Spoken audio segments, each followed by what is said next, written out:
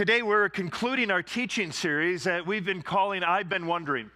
And next weekend we're going to start a new Advent series called God on Your Doorstep. So hope you can be here for that. But in this series, as we walk through, we've been considering questions that are commonly asked in our day. And this week's question has to do with one of the most audacious things that Jesus ever said. And he said a lot of audacious things. I mean, for example, this is one who said, I and the Father are one. In other words, I'm God. He was the one who gave the guidance. You need to love your enemies. It's better to give than to receive. It'll be the meek who inherit the earth.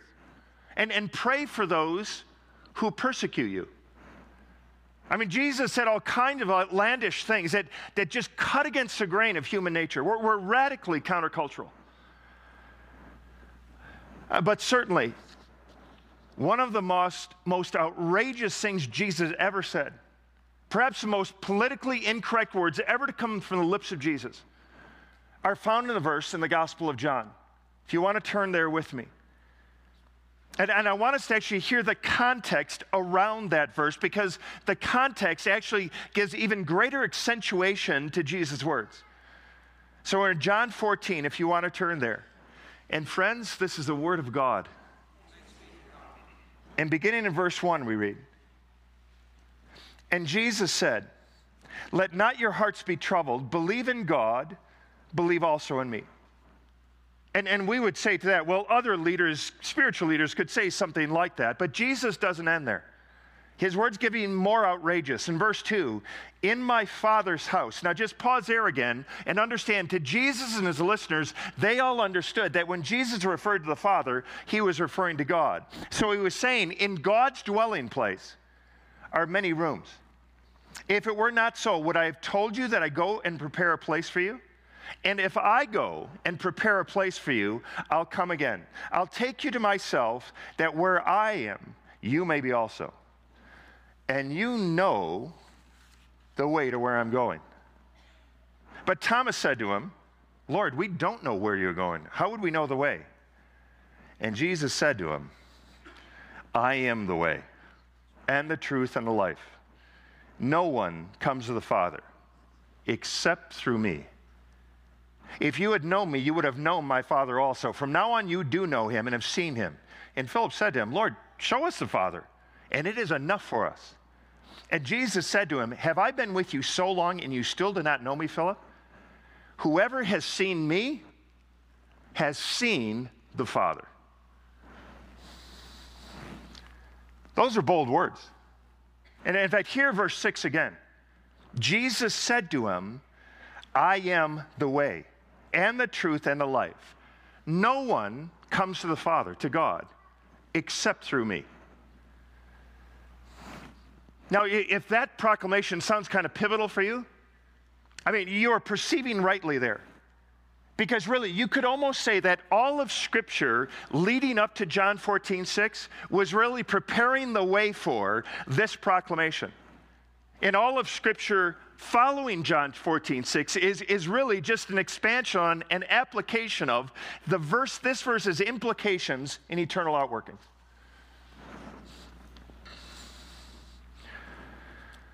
I had a friend named John. He was new to our church, now lives in another city. Bright, successful guy. And he hadn't been to a church since he was a kid. By his own words, he'd say he really wasn't spiritual at all.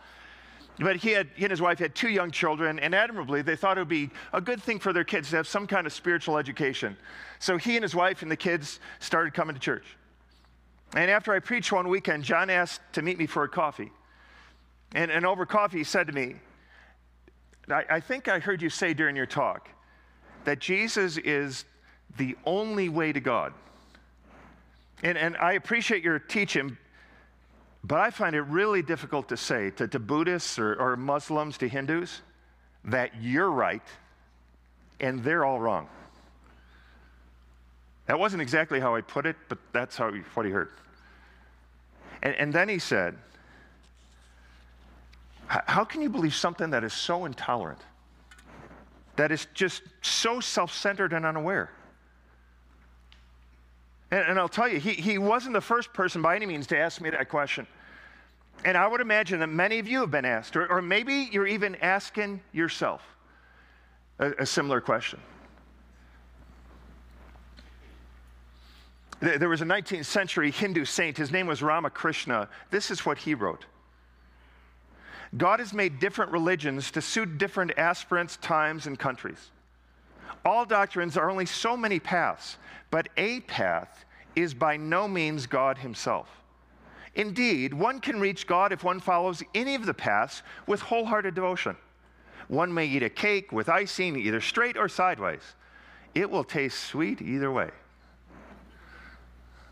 And friends, that's why a Hindu can declare Krishna is Lord and Jesus is Lord at the same time. So taking all that together, it leads to the question I want us to look at together this week. Today, here's our question. How could there be only one way to God? I mean, certainly there are other paths to God along with Jesus. Because I think it's safe to say Ramakrishna's words are far more aligned to our day, aren't they? And I'll add this. This is another one of those questions that we intentionally come back to here and address every few years together because it is that important a question, and I know as well it is that unsettling for some and confusing. And it's a question worth considering for many of you who might be here and you're just investigating Christ, just checking things out. And it really might be that this teaching we read in John 14 feels like kind of an impediment to you. Where you might be feeling, okay, I can buy that Jesus might be one way to God, but can't you even acknowledge there are other ways as well? Or maybe you've been following Jesus for a long time. And for you, this claim of Jesus is one that really you kind of wince at, honestly. And you know, if somebody who's not a follower of Christ challenges you about why Jesus made this outrageous statement, you're not quite so sure what you would say. Ever feel that? But this study, our study today, is not just for those who are asking the question personally. And a number of years ago, we had dinner with a group of friends, and around the table, there were a breadth of really beliefs, spiritually speaking. And this question that we're considering today came up around the table. And again, I'm sitting there, and knew indeed this is what Jesus taught, but I didn't feel I knew how to respond well or really helpfully to the question. And I think it's helpful if we can say more than just, well, read this verse, that's what Jesus said. So it might be beneficial for even take notes today as we walk through this and reflect on it together. And I know as well, some of you might be asking, why can't we just agree on God and leave Jesus' claim here kind of out of it? To which I just want us to be clear on from the beginning and understand this.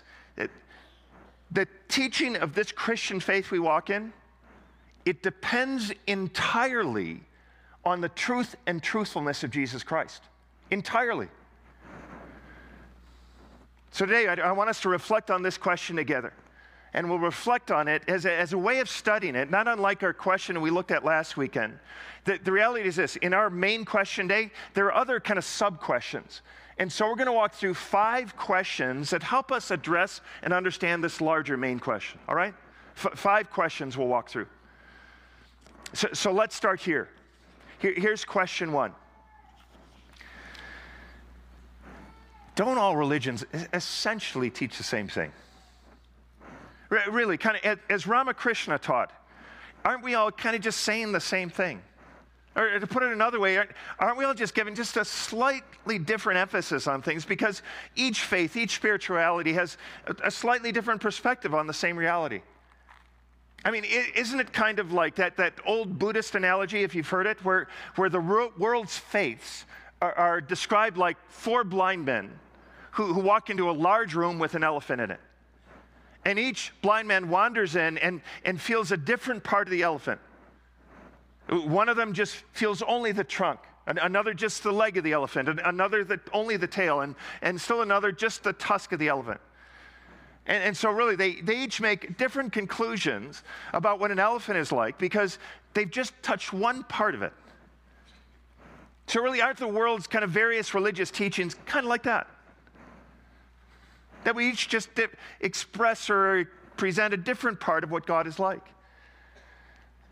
And many do claim that. And argue that really kind of we all together have just a small share in the truth as we approach God from just our unique different angles. And so to address this, I want to address this with a bit of depth, to give it its due consideration.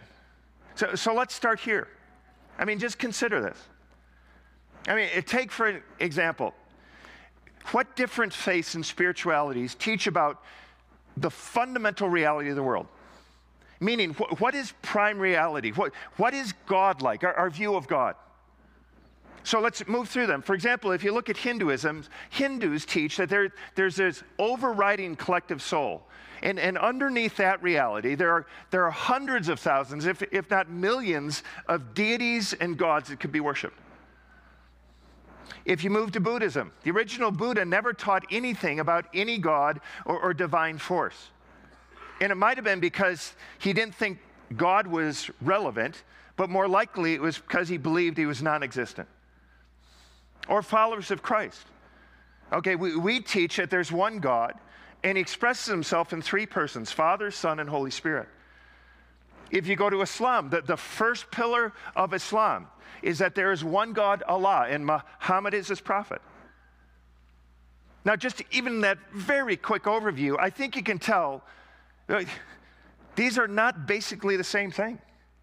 I mean, millions of God, no God, one God, three in one. So we need to ask, which teaching reflects reality?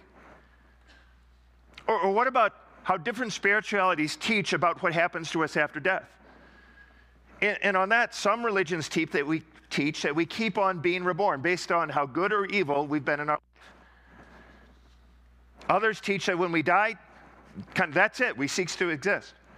And others teach that after death, there's an afterlife where we each in some way will stand before God. So again, we should rightly ask, okay, which of those accurately reflects reality? Or on that big question of what makes us acceptable to God, how do we enter a relationship with God? Is it based on our beliefs or on our moral actions? Is it based on our religious actions? Because different religions and spiritualities differ widely on this. Which led one writer to put it this way: all world religions are basically the same, except for issues of God, humanity, the problem with the world, the solution to that problem, what happens to us after death, and what kind of morals we should live by. Other than that, they all pretty much teach the same thing. The esteemed religion historian, Dr. Harold Netland, puts it this way: it is highly misleading to speak as if all religions share a common goal of salvation and relationship with God and simply differ on the means to reach it.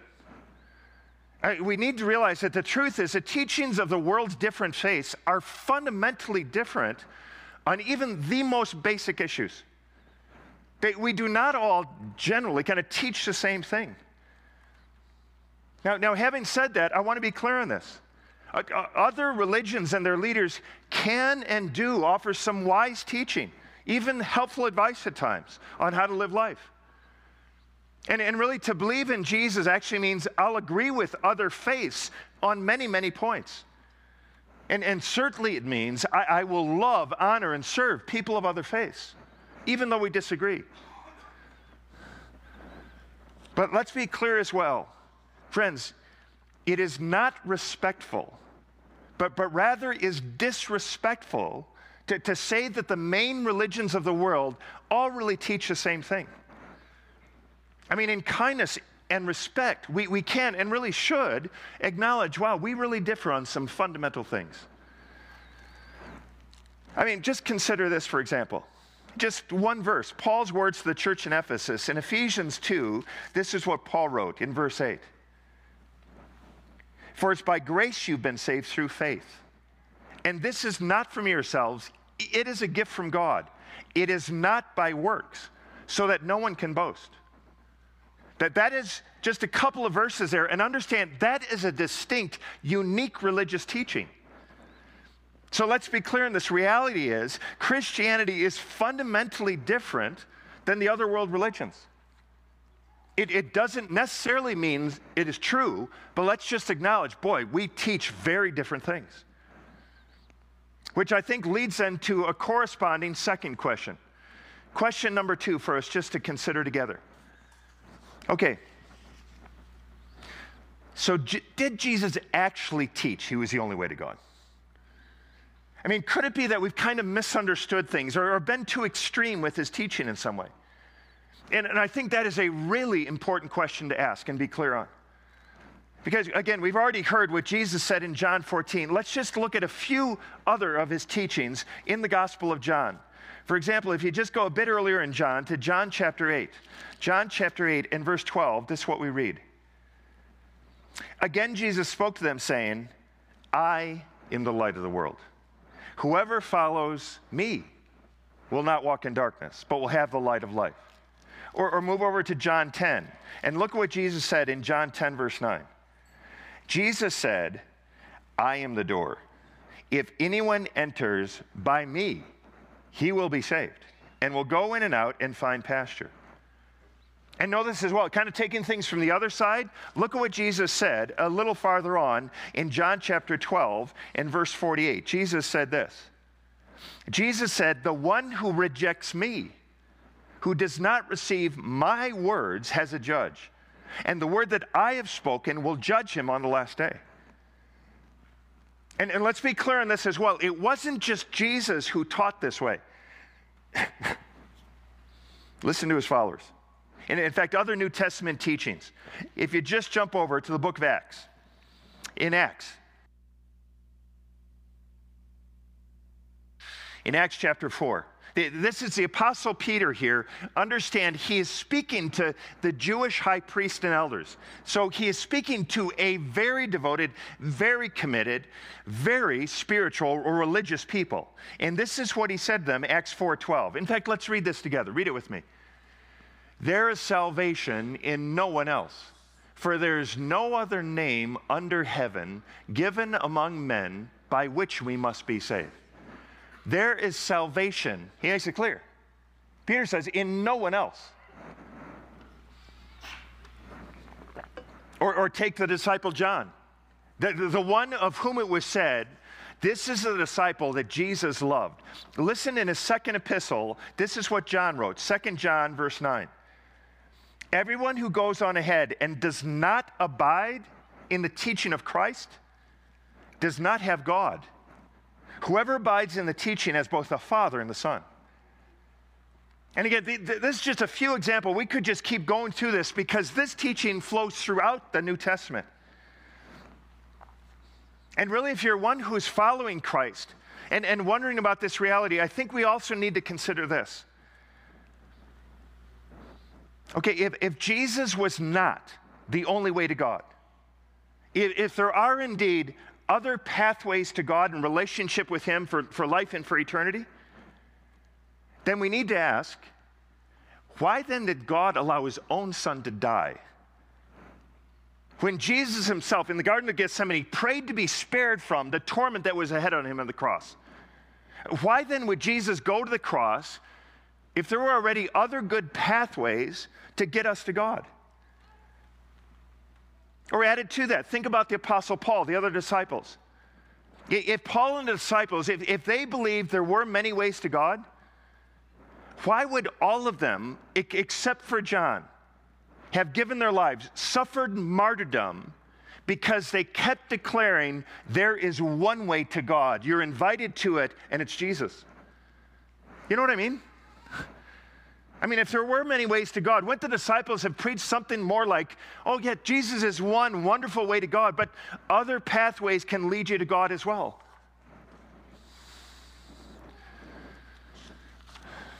I'll tell you, it is not a stretch. It's not a stretch to say that the message and teaching of Christ, and really of the entire New Testament, are really senseless if there are indeed many different pathways to forgiveness, to salvation, to a living relationship with God.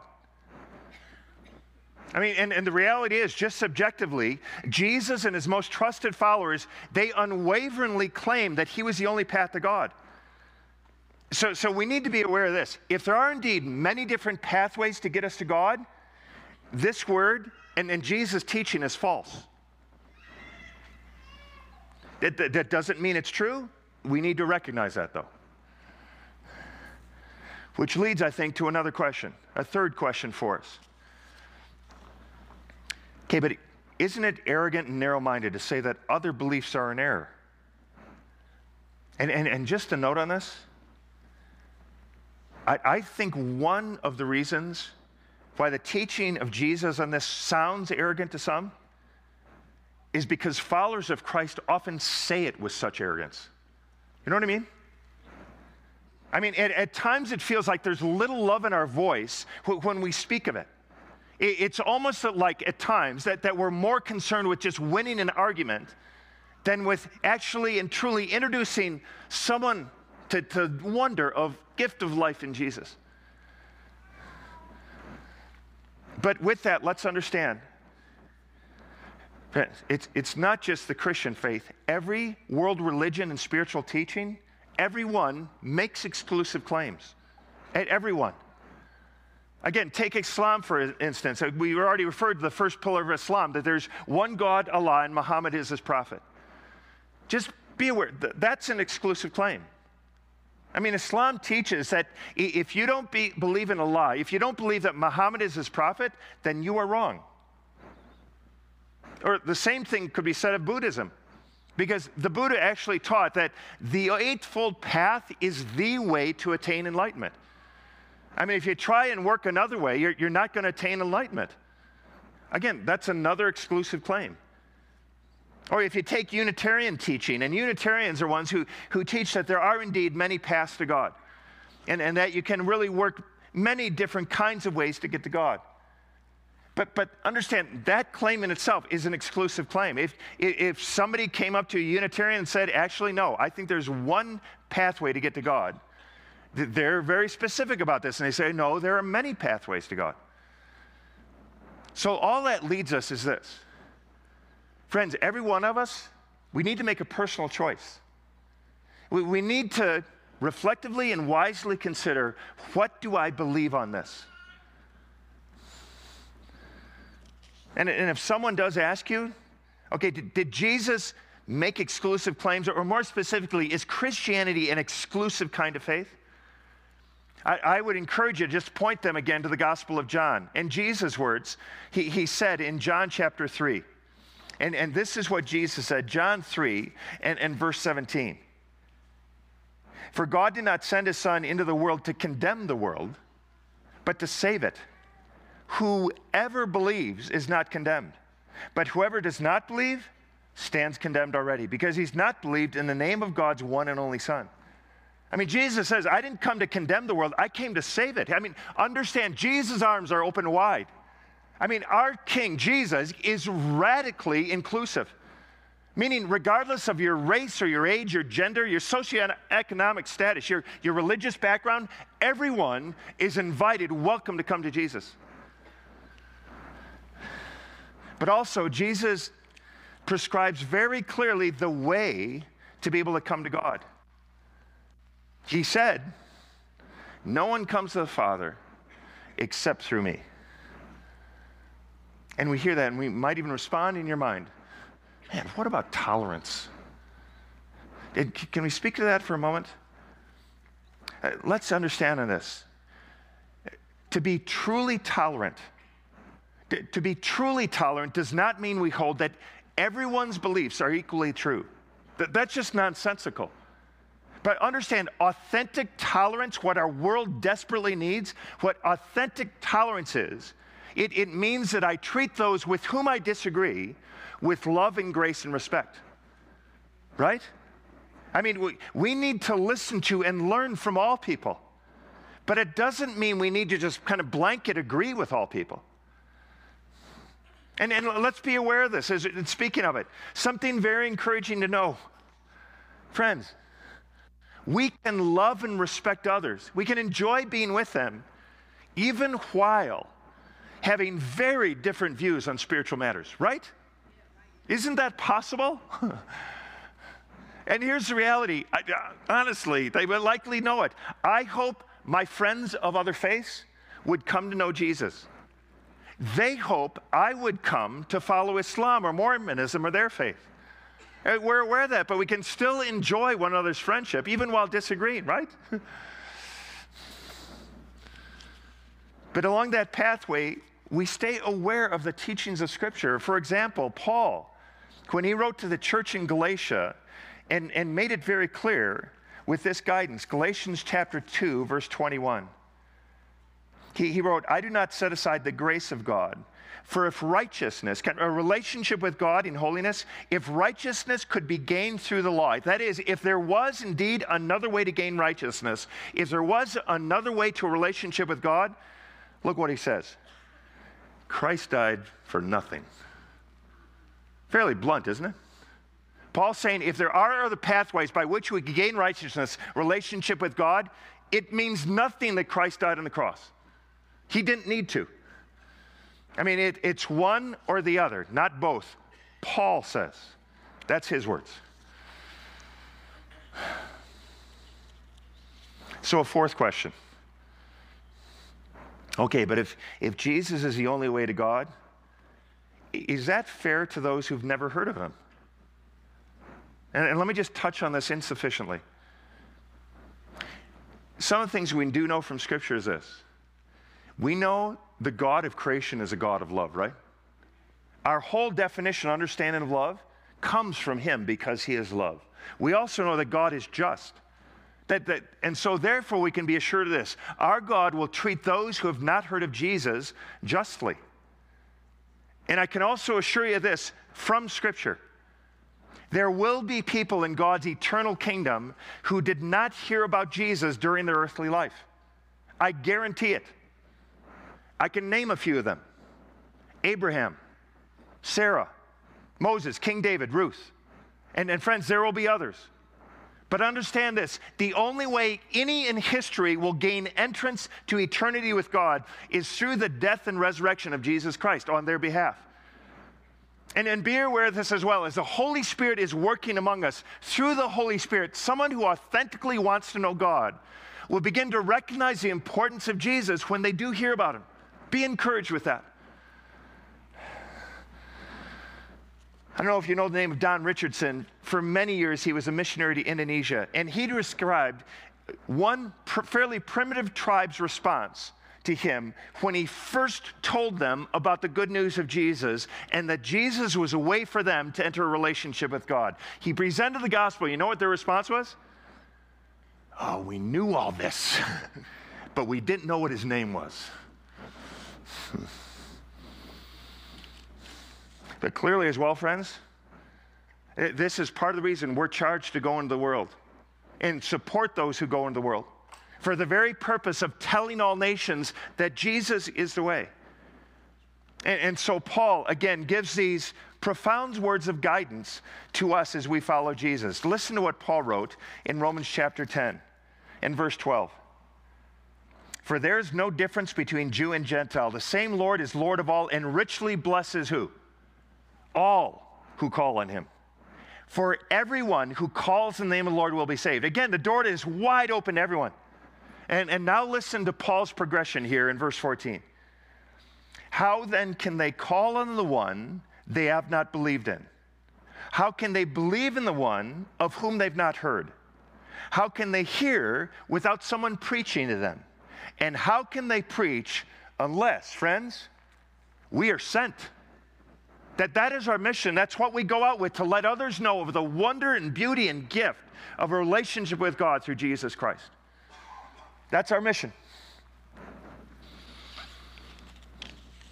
And so let me close with a fifth question. Question 5 is just this. Okay, with all that then? All right. So why would there be only one way to God? Why would that be the case? Because we know this, there have been other very moral, admirable spiritual teachers and leaders beside Jesus. Why is it just through Jesus? And I'll tell you, this is critical in our understanding. Why just through Jesus?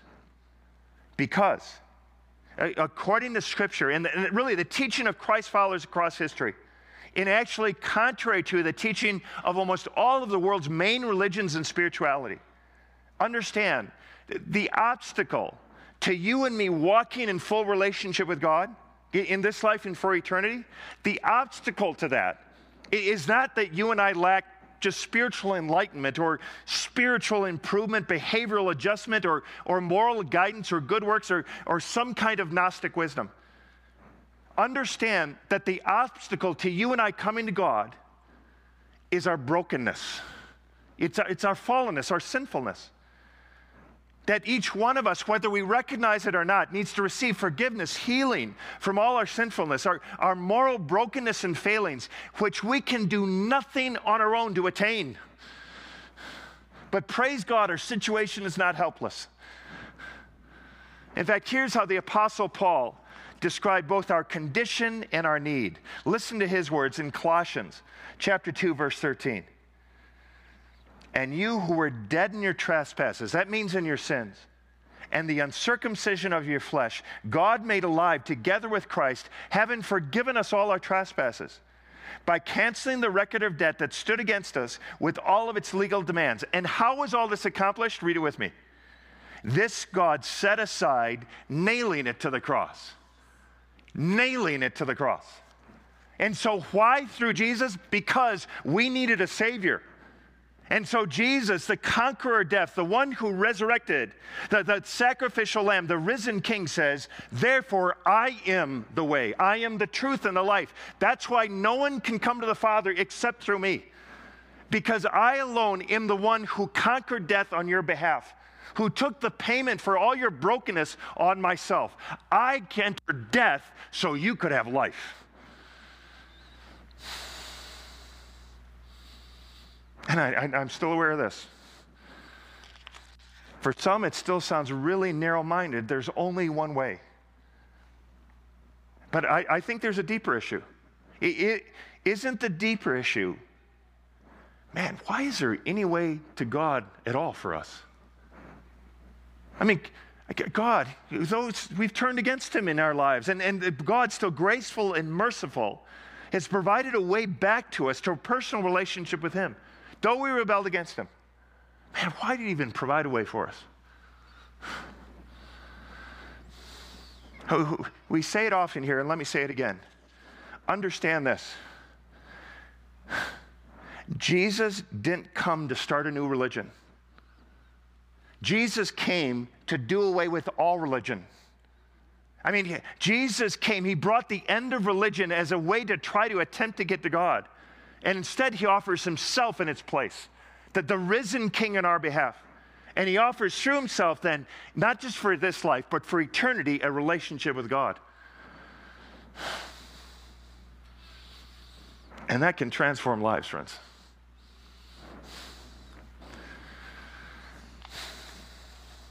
You know, talking with my friend John about a year later, and we'd met for coffee every so often through that year and just had great conversations, ongoing questions that he brought.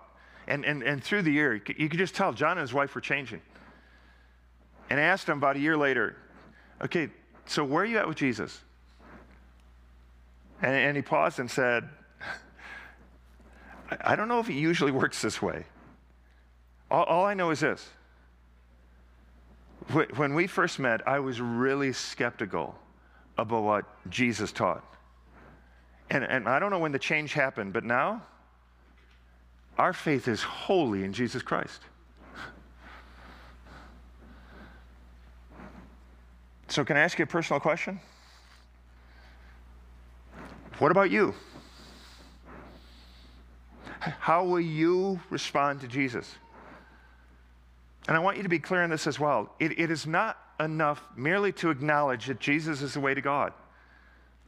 I mean, you might be one of the 65% or so of Canadians who do believe that Jesus is the Son of God, and that is great.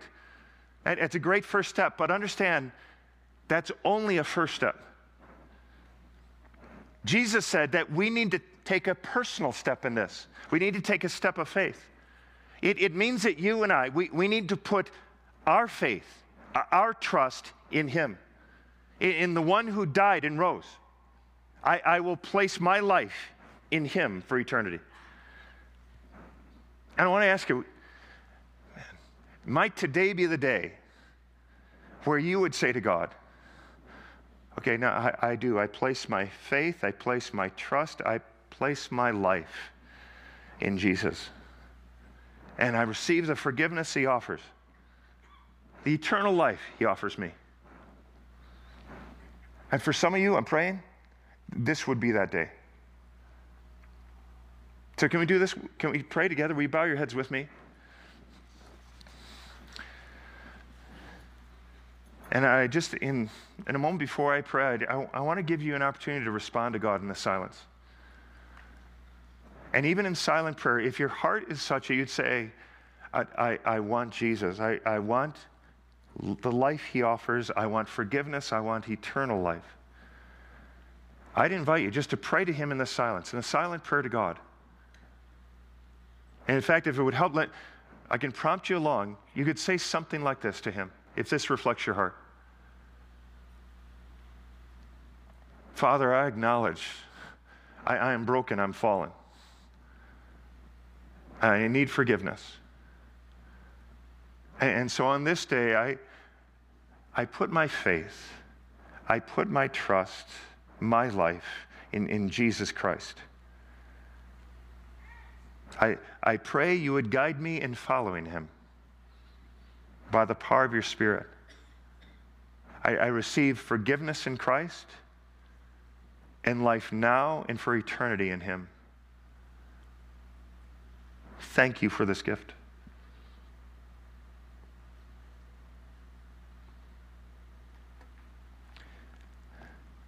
And Father, I would pray by your grace for each one of us, wherever we are, perhaps if we've just expressed that prayer or still considering the claims of Jesus or seeking to walk with him, I pray you would guide us in knowing him.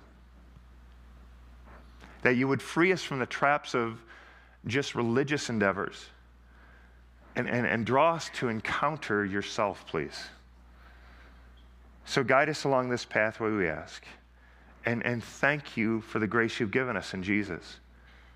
Would you use us to be winsome ambassadors, gracious ambassadors, Father, who, whether it be through our words or even just through our actions, express the beauty of who Christ is. And this we ask again in his name. And all God's people say, amen.